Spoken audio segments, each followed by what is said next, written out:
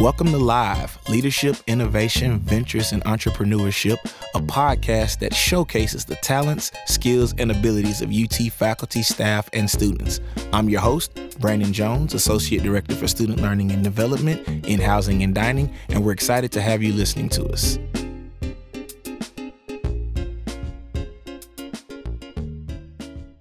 Welcome, everybody, to the Leadership, Innovation, Ventures, and Entrepreneurship podcast, also known as Live. I am your co-host, Dr. Brandon W. Jones, and I serve as the Associate Director for Student Learning and Development in Housing and Dining at the University of Texas at Austin. And you may have just heard me say something that you've never heard me say before in the 21 previous episodes of this show. I just said I am your co-host. Y'all know what that means? That means that we now have a new co-host that's going to be on the show with us every week from now on. Why don't you take a second to introduce yourself to everybody? Oh man, this is so exciting. Hey guys, my name is Etinosa Obebwin and I will be your co-host on the Live podcast. And I serve as a community coordinator with the University Apartments out in Brackenridge Apartments. So I'm excited to be here with y'all and to join the podcast. I have been listening and this is where it's at. Okay. This podcast is the real deal. So I'm excited to be here.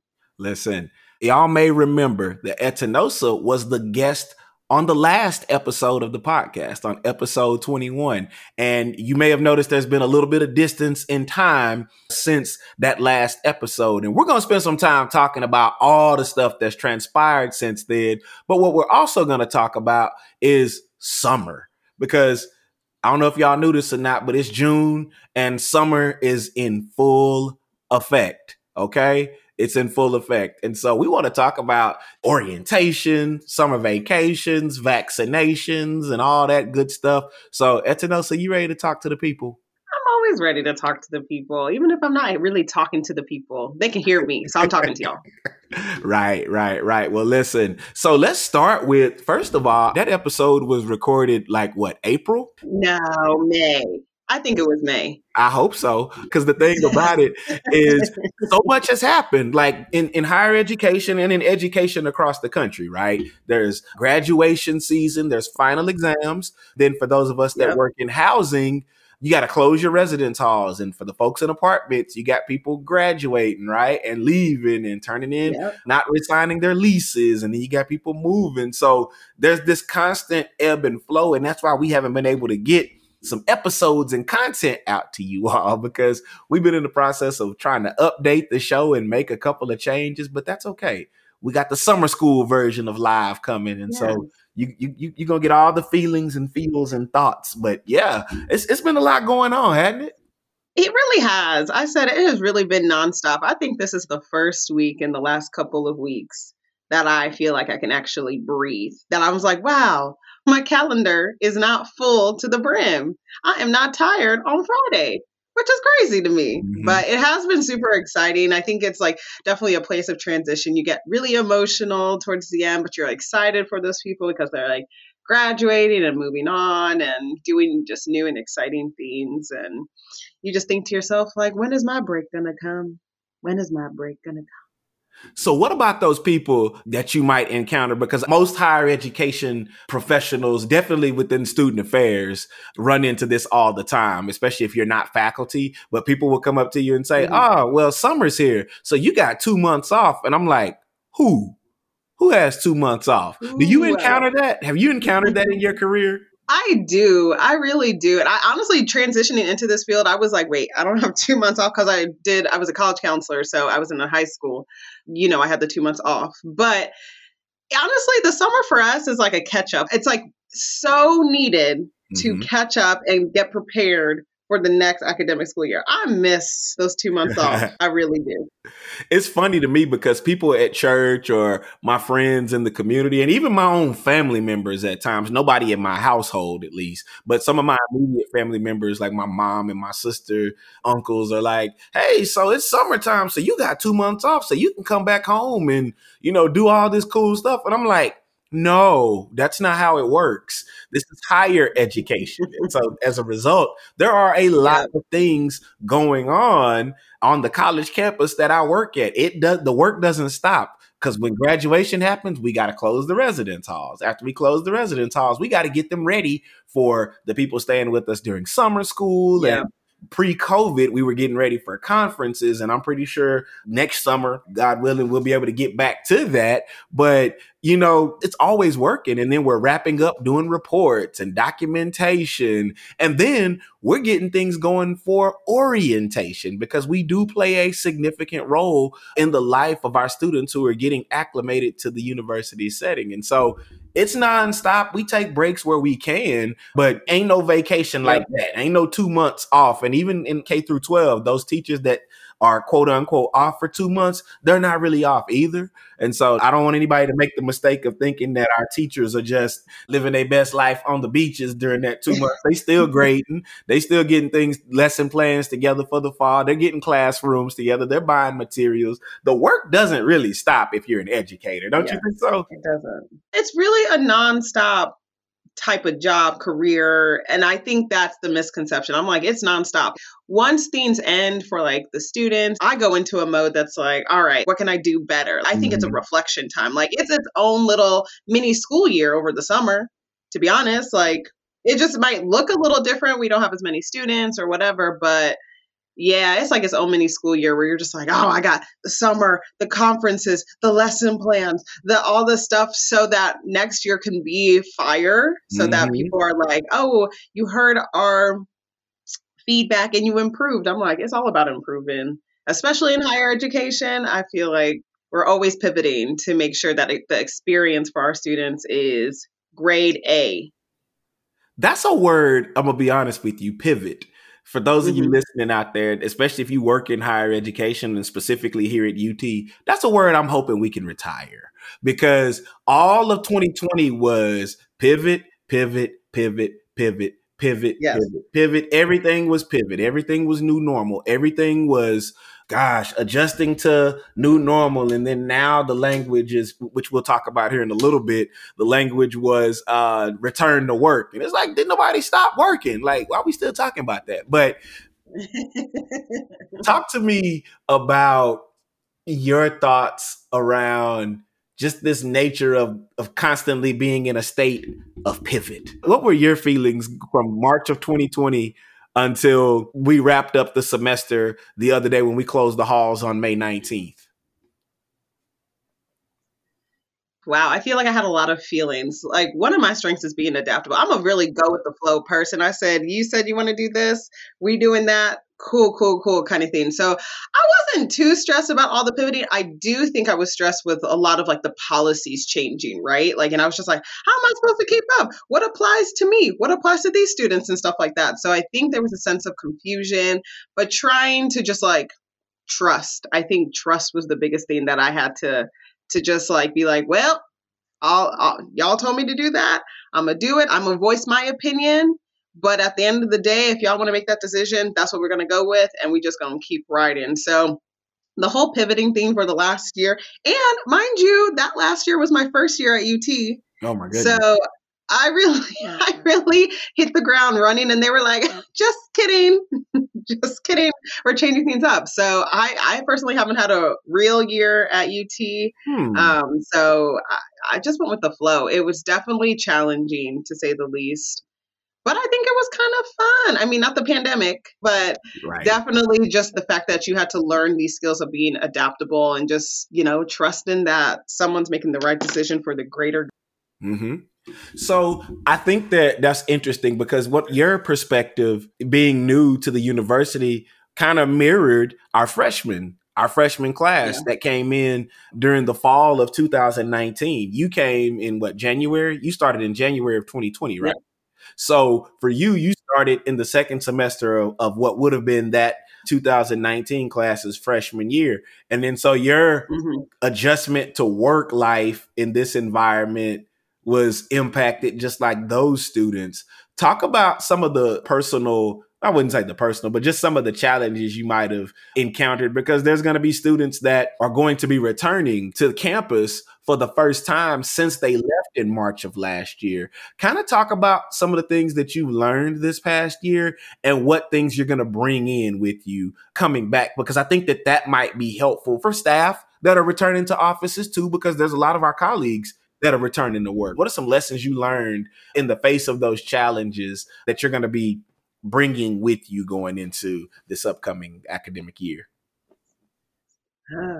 Wow, what did I learn? I think one of the biggest things I learned is I have to problem solve myself a lot of the time, right? Like, I think all the resources are there, but especially where I work, our offices are very close. I could just be like, hey, like, how do I do this? Or da da da da da. Where now, like, being at home, like I was just like, let me take like 2 or 3 more minutes to like problem solve kind of thing and figure it out. And if all else fails, of course, my coworkers are there. I can hit them up on Teams or a phone call or whatnot. So I think that's one thing that's going to be super helpful coming back into the office, where it's like, I feel like I'm going to be able to accomplish a lot more because I have these really strong problem solving skills. I'm like, all right.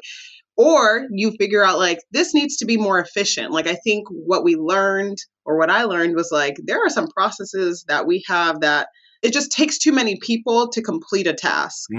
Or there's just too many like paper trails and stuff like that. And it's just like, but if this was online, I could be anywhere, or I wouldn't have to rely so heavily on my coworkers or my supervisor to get this done. So that's another thing that I learned, like just creating like efficient processes that like it's clear communication. Everyone knows kind of like what their place is and what they're supposed to do. I think also just communicating very clearly with people. Like I did a lot of typing. I did a lot of typing on Teams, a lot of like, hey, this is my question kind of thing. And really sitting back and being like, I want the specific question answered. I don't need the fluff right now. I just want this. So that's another thing I think is going to really help when we either go back into the office or transition to a hybrid model or whatever. And I think the last thing, it was like, I think you have to be intentional about getting to know people or building a connection with someone. And even though like, I like to think I'm not ambivalent, but between extrovert and introvert, like there are days I love people and there are days I want to sit at home by myself. But I think you have to be intentional about the downtime when it comes to just like talking with people. Like you miss the interpersonal connections with people you may not, I guess, are not that useful to your position. That sounds harsh, but sometimes it's just like, I talked to somebody I think on your team for like an hour about dogs, and I loved it. And I was like, I don't think I would have had the chance if I didn't just lean into this like relationship. Like, I'm going to take this like awkward silence on a Zoom call and just be like, so your dog, how is that? So those are things I'm going to take back to the office when this pandemic goes away. I think that, as we're transitioning back to campus, the thing that I know that I definitely will be bringing back, you hinted at this a second ago, but it was leveraging those existing technologies that we have. We've had Zoom on college campuses for years. Yeah. I used it for trainings. I used it to do meetings with people in previous roles that I had prior to coming to UT. I leveraged it a couple of times prior to the pandemic, but definitely we relied on it more than anything else. Once March of 2020 happened, we had to start utilizing Zoom and Teams. And for me, the thing that I found useful is, UT is a big place. So for those of you coming to orientation in a couple of weeks, we'll talk about that later in the episode too. But for those of you coming for orientation, you're going to see this is a big place. There was a time prior to the pandemic, you're walking from meeting to meeting. You got to make sure you build in that 15-minute lead time to walk from one side of campus to the other, and getting some water in, especially dealing with this Texas heat and all this rain that we're dealing with right now, which I'm thankful for. We've been needing it because allergy season, okay? Yes. But when I think about, listen, allergy season is real, folks. If you've never dealt with cedar or mold or mesquite and you're not from Texas, listen, get ready, because I left Texas for a couple of years and I've come back and I didn't have allergies before I left Texas. I have horrible allergies now. So just putting in not a sponsorship or an ad for Claritin or nothing like that, but get ready for allergies. So tangent over. But yeah, leveraging those existing technologies is going to be important because for me, knowing that I don't have to walk to every meeting anymore, I now can go from one meeting to another with, I don't need 15 minutes. Now, I will say, I do like that 15-minute window still to decompress, to catch my breath, to refresh my coffee, to let the dog outside if I'm working from home that day. Because now we've shown that we can be just as productive at home or in a different setting than previously. And so I plan on leveraging and continuing to leverage those technologies to better serve our students and to make a difference in the day-to-day experience for my staff. And so if it can be a Teams meeting, it's going to be a Teams meeting. If it needs to be in person, we'll plan that out as far in advance as possible.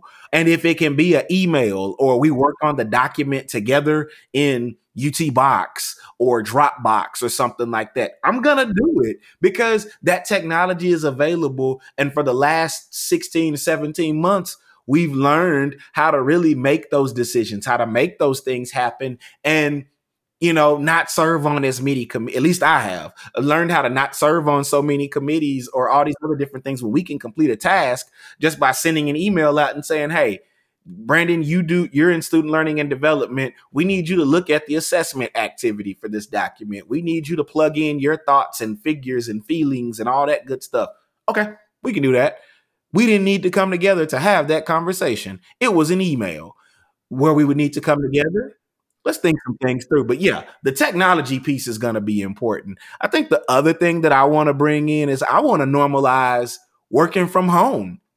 Now, I'm not saying that everybody every day is going to work at the crib. I ain't saying it, right? I'm not saying that it's going to be like all the time. But you remember in previous years, work from home was this nebulous, this bureaucratically intrusive process that required you got to fill out paperwork and forms and document hours. It was so cumbersome. And I'm not speaking specifically here at UT, but I'm just thinking about since I've been in higher ed since 2006. When I finished undergrad, I've been working in, so that's 15 years now. Goodness, I have to pause and think about that. I've been working in higher ed 15 years. Wow. Anyway, but when I think about that, I'm thinking about how a work from home request was so frightening to supervisors at one point.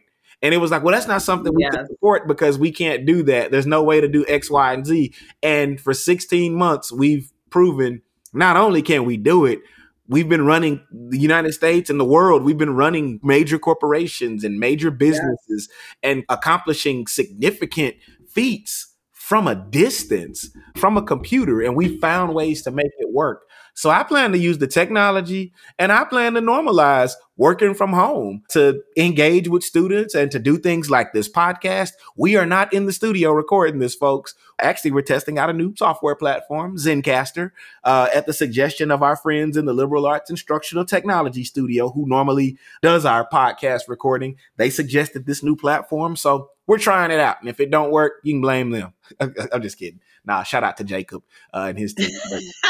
But what are your thoughts on the normalizing, working from home, the technology, less meetings, let's be efficient? What are your thoughts on that?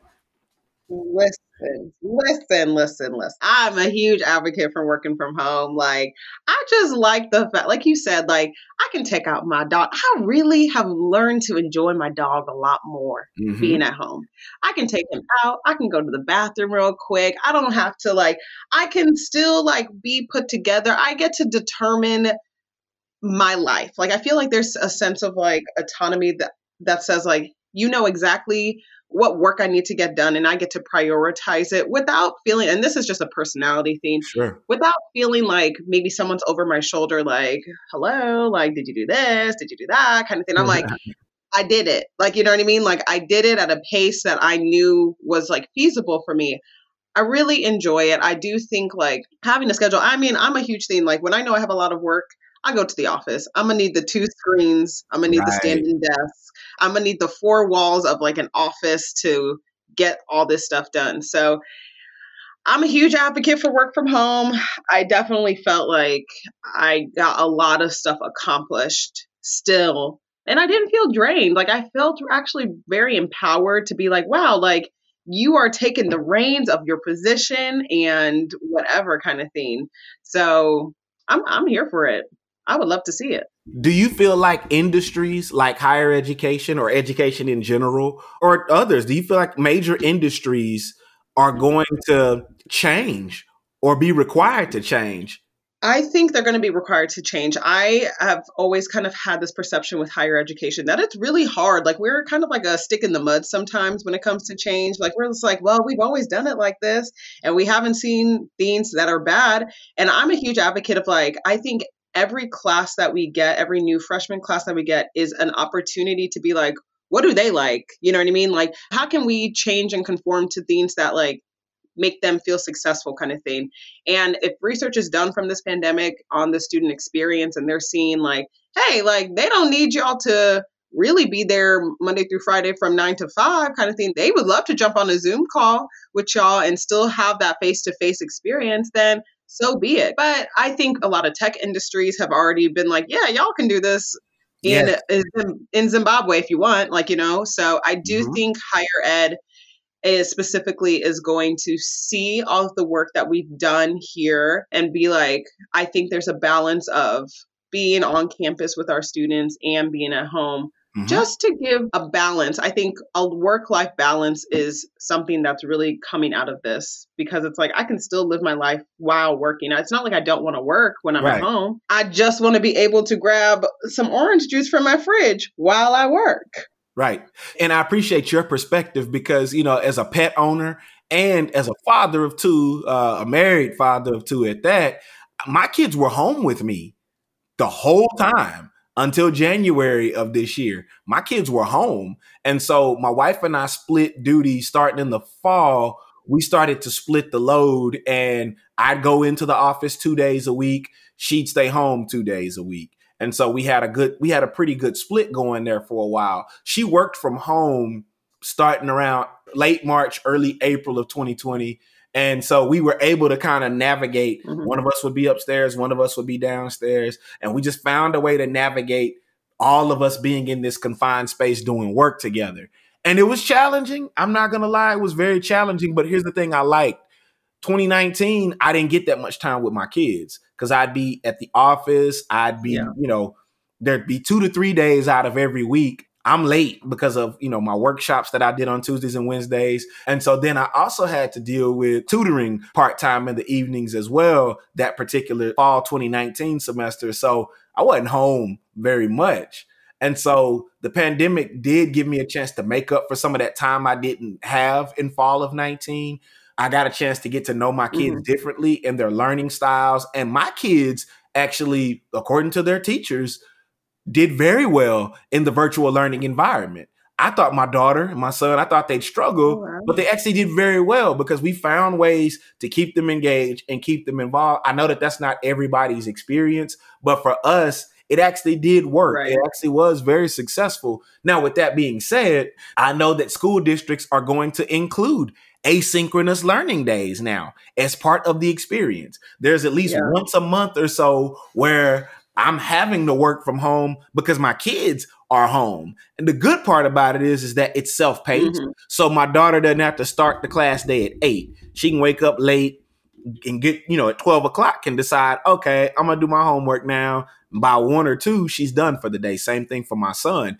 I actually like that. I didn't think I would like it, but it's actually been quite convenient because that's how they do attendance for that day. And I'm like, yo, you got till 5 o'clock to get checked in, get your homework done, and they get it done. And I've loved it. And so I think that industries are going to have to change. And so for those students who are out there undecided on a major, or if you've got your mind made up that, I'm going to be an engineer and this is the way engineering is always done, newsflash, industries are going to have to rethink how they do the workday. And if we go to a post-pandemic recovery effort, which is what, and we'll talk about that too in a second. I got that in my notes. If we go back into the fall semester, still just doing things because it's the way we always did it, I think we missed a major learning lesson. I think we missed a major point by ignoring that and just choosing to default back to what we quote unquote thought was working for us. Yes. I really do think Yeah. that it's very important for us to pay attention to those things that were working and go back and say, how can we keep some of these things, because industries are going to have to change. I was on Twitter yesterday, matter of fact, and I've seen a lot of conversations on Twitter and LinkedIn where people are saying that they've turned down jobs recently because of the lack of flexibility with remote work. Because it's like, wait a minute, we just spent 16 months proving it can be done. Yeah. And in certain offices were like, we can't. And it's a function where they just did it very well. So it's not like they can't, it's that they prefer not to in some instances. Now, there are certain roles that you do need a person on the ground handling. You can't run facilities remotely, right? You can't fix pipes virtually. You can't clean floors virtually. But we can do advising appointments remotely. We can do engagement opportunities virtually. We can do a hybrid combination.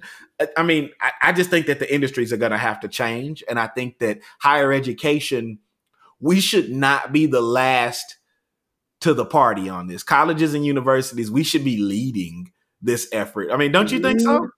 I mean, yes. I think higher education is, all of our institutions are in a I'm not going to say even pivot anymore. We are in a crucial spot to, just like you said, lead the innovation to do a nice hybrid model kind of thing and see how that works for our students. And I just think there's a lot of big dreams. I'm always so in awe of the generations after me, millennials, who cares? They dream so big. And there's just so many options in life kind of thing. And I was just I think this hybrid model allows people to just explore and to learn more. And you were kind of mentioning about our students who may not know what their major is, or their guns set on being an engineer and stuff like that. I was you get to explore in this stuff. You don't have to be in the constraints of a classroom from 9 to 5 kind of thing. Maybe some of your classes are online so that you can work somewhere else, or you can figure out what's best for you. Because I think when you're learning, just kind of you mentioned with your kids, you can have different learning styles, but I do think there's a restraint on how you're going to learn. The classroom is this is how we teach, this is how we learn, this is how we provide this information to you. And if you're not either getting it that way, then that's on you as a student, because you got to figure out how to gain this knowledge. But I think with the hybrid model, there are going to be companies and there are going to be offices even on campus that are hey, we can meet them right here, and they're still going to gain the full effect of what we're trying to do. So I'm here for it. Sign me up. Whoever has a petition for hybrid models, I'll be the first one to sign. I appreciate UT, because as a lecturer over in the College of Liberal Arts, I was given the option to do that. They were saying, hey, do you want to do hybrid instruction next year, or do you want to do in person? I opted for in person because to do hybrid would have required a little bit of stretch on my part, my co-instructor, Dr. Kirksey, as well as the students. And I was kind of I miss in person, and I can't wait to get back to seeing students face to face in the classroom environment. And so for me, I'm nah, I'm going to opt out of the hybrid. With that being said, when I look at my syllabus, there are things that I can totally switch to virtual if I need to. If we look up and we realize, you know what? Right. For example, on Fridays, students be like, man, it'd be kind of nice to go and, as you said yesterday when we were prepping, to jet set on Friday. I'm I may want to do that too. So you know what? Instead of coming to class on Friday, that's going to be an experiential learning day. Go do X, Y, Z. I always left that option open. Attendance is going to be counted. Participation will be counted if you go to this lecture instead of mine. If you go to this activity and write me a reflection or do something different for that particular class day. And I love the fact that that's why I continue to teach on Monday, Wednesday, Fridays, because that gives me the option to read the room, number one, and then see what occurred over the weekend that I might need to make an adjustment in my curriculum on Monday. Friday comes around and I'm man, it's homecoming weekend. Ain't nobody trying to listen to me for no hour at 1 o'clock on Friday. I'm standing between they trip to the beach or something. Nah, let me make this adjustment to the learning. And I've gotten the best results because I've tried to mirror their experience. And so to that, while I'm not hybrid all the way, I do know how to pivot and make that adjustment. Right. And I said pivot. I know how to make that adjustment to the curriculum. We just don't put Yeah, it's 5 cents every time we say pivot. Right? Because you just said it again. Nickel. I know. So let's transition real quick because I got a couple of other things that I want us to touch base on here. And as y'all can see we hadn't had a chance to talk in a while, so we trying to make up for a little bit of lost time here. So y'all hang out with us for a couple more seconds here, well, minutes rather. Let's talk about the language because we keep talking about pivot and all that other stuff. One of our colleagues, Dr. David Surratt, he works at the University of Oklahoma. And again, I know that I'm University of Texas, and it's like, wait, what are you doing talking about Oklahoma? I know, but the lesson is the lesson is the lesson. And Dr. Surratt is the vice president and dean of students at the University of Oklahoma. And he put out a tweet on May the 19th that I thought was very interesting. And I've bookmarked it and saved it because I want to share that. I want to share it with people. And one of the things that he said was to my colleagues and various university leaders, he said, please consider saying pandemic recovery work plans or schedule instead of quote unquote return to work. Everyone played their part, including those that worked remotely, as well as those that never left campuses. Nonetheless, work never left us. And I thought that was very interesting because you're hearing a lot of return to work conversations. You know, our governor is saying, you know, let's get back to work. Let's reopen. Let's do all of this return to normal, blah, blah, blah, blah, blah. And for so many of us, that language, if we're not careful, can be a little damaging because when some people hear return to work and it's like, I never stopped. Even when I was at home with my kids, still getting my job done. Or some people like our facilities workers or our dining staff, shout out to them at all of our college campuses, not just at UT, but everywhere. They kept working. They kept feeding people. They kept fixing buildings. They kept cleaning offices and making sure that the campus was in great shape throughout this whole ordeal. And so with the language that we're using around return to work, what are your thoughts around that? And as Dr. Surratt said, instead of saying return to work, saying pandemic recovery work plan or pandemic recovery work schedule. What do you think about shifting that language?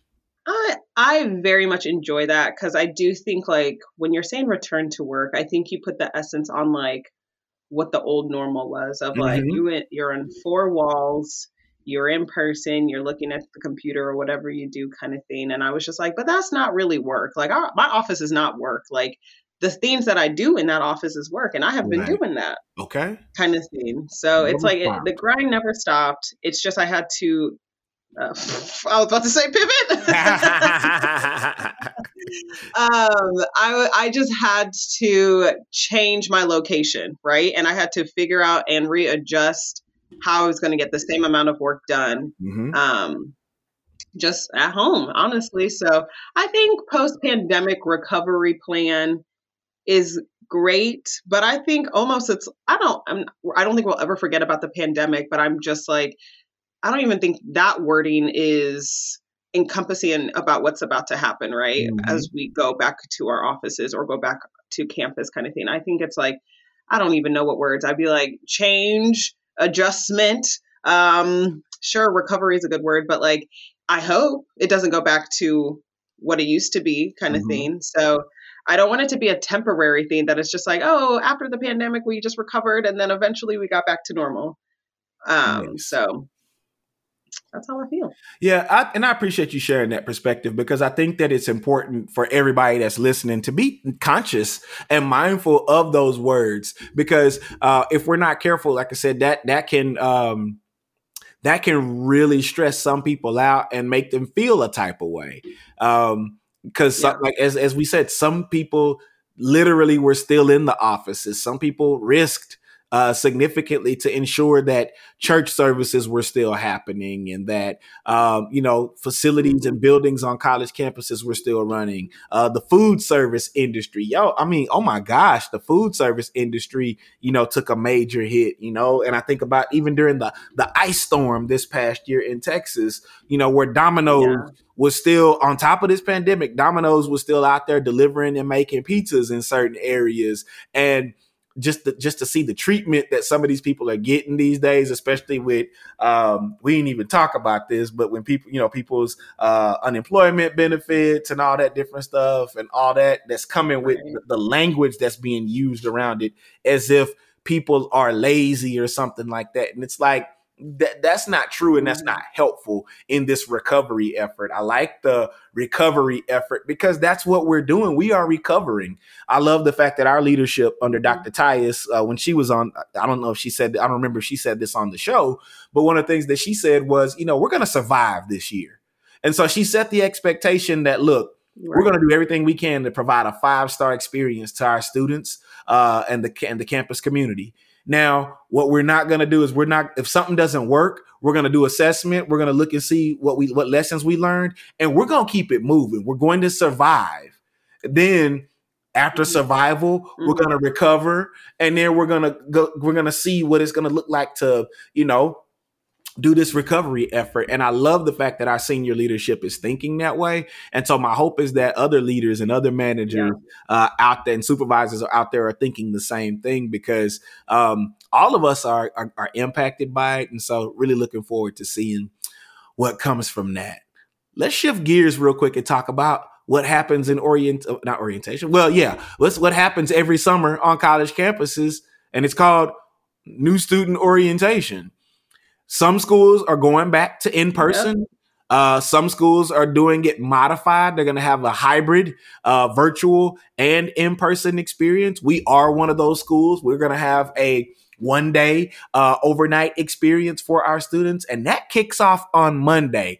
I'm excited and I'm nervous at the same time because I'm like, yay, people are coming back. There's going to be life on campus because, as you can imagine, college campuses during the summer aren't the same lively places that they are during the school year, but during a pandemic, it's even less. And so I'm looking forward to seeing some smiling faces. And at the same time, I'm also nervous because it's like, okay, it's been a while.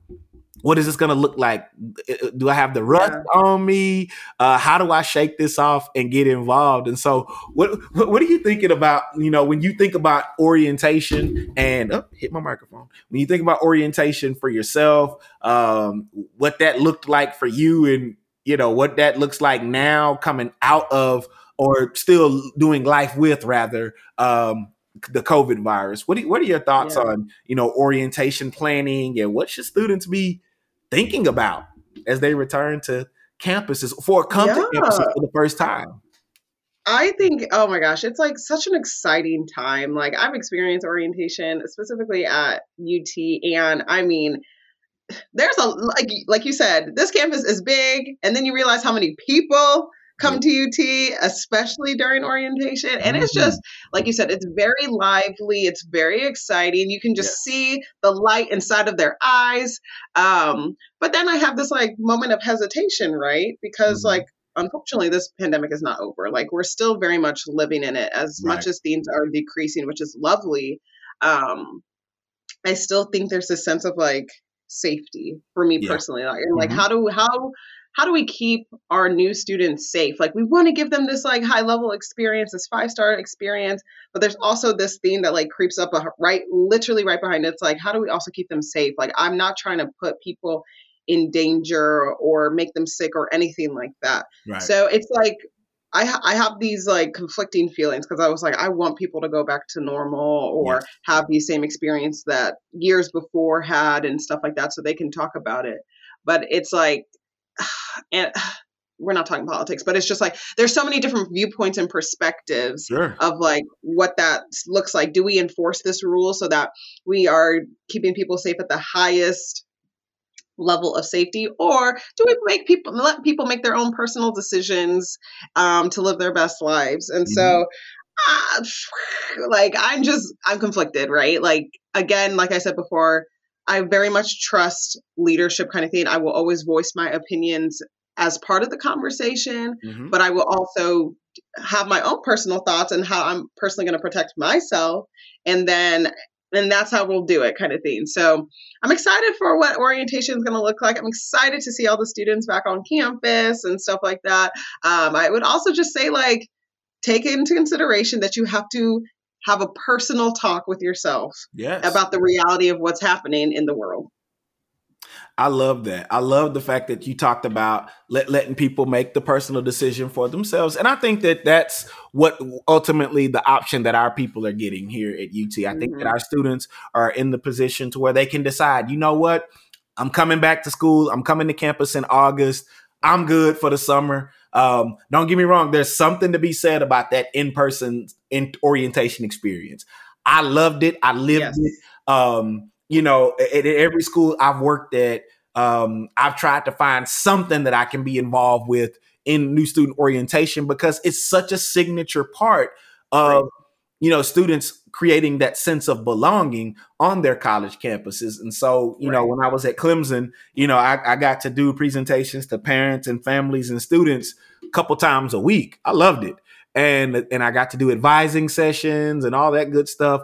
And I met a lot of great students. Most of my Clemson students all graduated because I got there in 16. And so most of them all Wow. graduated now. So that class is gone. But looking at the orientation experience and just thinking through, man, this is going to be an exciting time. They're going to get their schedules. They're going to learn how to navigate the campus. They're going to learn how to be successful here. And they're going to be making these life-changing decisions, what they're going to major in and all that different stuff. But they're also going to explore who they are and find those things out. And so my encouragement to everybody, regardless of whether you go to UT or not, if you're listening to this episode and you're a college student and you're going to be a freshman, wherever you choose to go, the thing that I would encourage you to think about is finding your fit.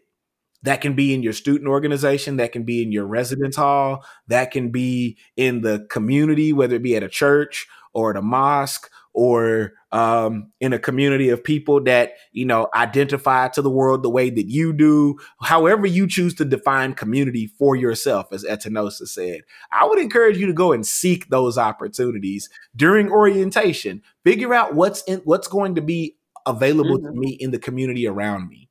What's going to be how I want to define my experience or these next 4 to 5 to 6 years of your life? How am I going to define that?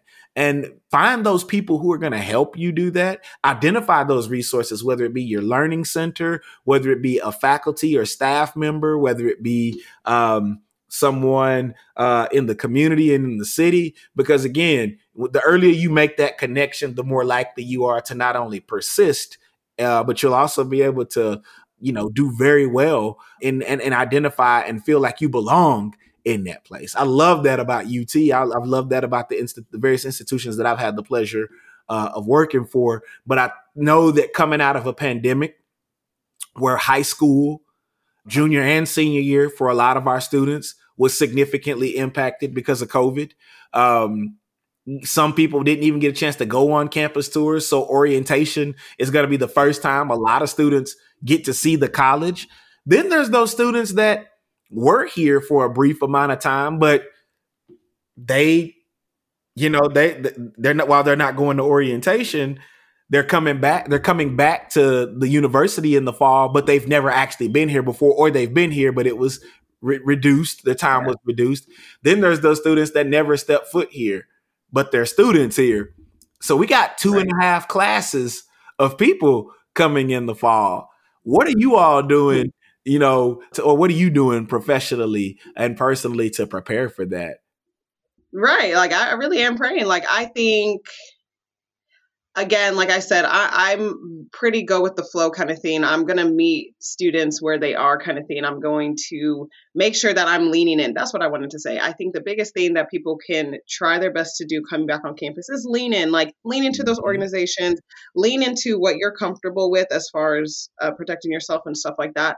And lean into just like the university kind of thing. I think UT specifically does a great job of trying to build camaraderie over being a Longhorn kind of thing. And there's so Yes. many many things on campus that it's just like, you can do it. You could explore it all. Actually, I don't think you can. Like, there's just so many things. And I think Yes. for me personally, professionally, it's like, how do I get my face? How do I get my presence in front of some of these students kind of thing? Is it through training and development things? Mhm. Is it being a mentor here or being a part of an organization that allows me to just have that connection with students kind of thing out here at the apartments? Maybe it's just like, again, like maybe it's just sitting in my office for 3 hours a day kind of thing, or just like walking around, or instead of making that like what I would normally just be like a Zoom meeting, I can be like, oh, like I can meet you here, and just having those like interactions in person. Mhm. So I'm a familial face to them kind of thing, and be like, oh, like she's not just at the cribbo working on a computer and just sending me emails. Like, this is a real person who really wants to help me, who really has like this job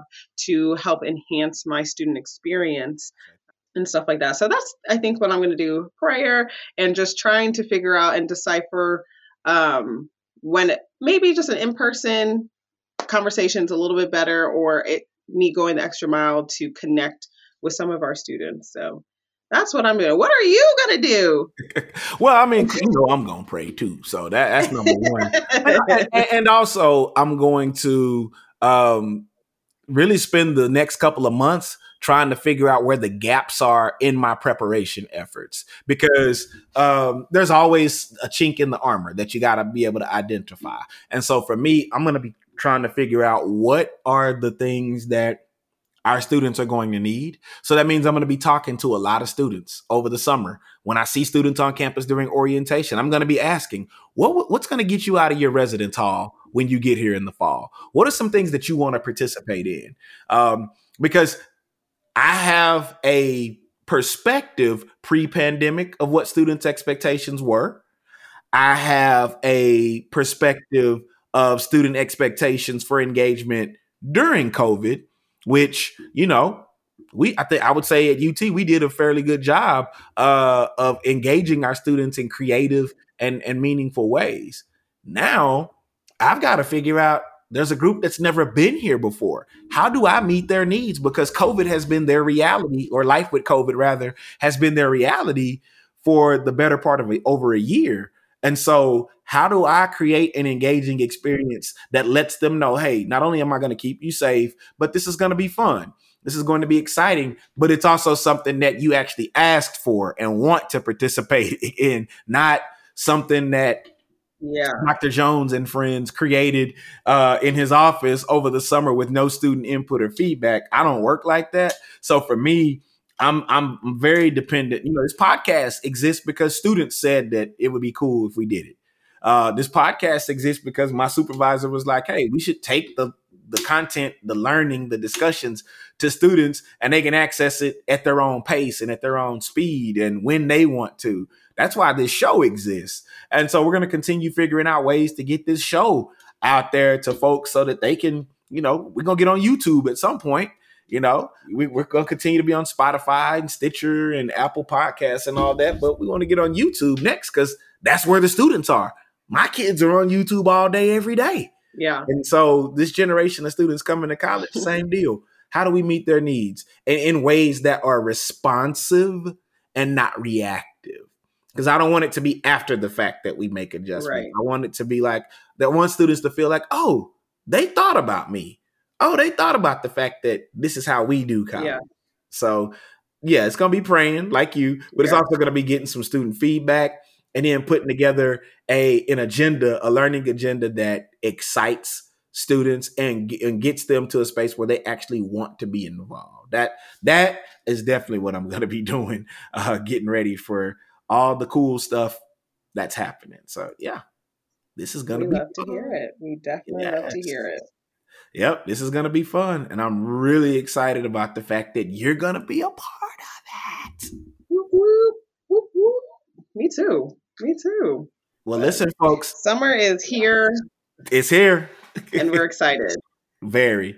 And we hope you all are getting excited. So to all of our students, our faculty and staff, and everybody, wherever you are, whether you're at the University of Texas at Austin or anywhere else in the world, you could have been doing anything else. But we thank you for listening to the Leadership, Innovation, Ventures, and Entrepreneurship podcast. I'm your co-host, Brandon Jones. And I'm your co-host, Atanosa Obeboin. And we look forward to seeing you all on the next episode. Take care. We hope you enjoyed today's episode. To catch the next installment, be sure to follow us on Spotify, Apple Podcasts, Google Podcasts, and Stitcher. This podcast was recorded and edited in collaboration with the LAITS Development Studios Audio Department. More information can be found at liberalarts.utexas.edu/LAITS. The intro song was composed by Ian Herrera, and you can find his work at ianherrera.com. The outro song was composed by Noah Keller, and you can find more of his work at noahdkeller.com. We'll see you next time.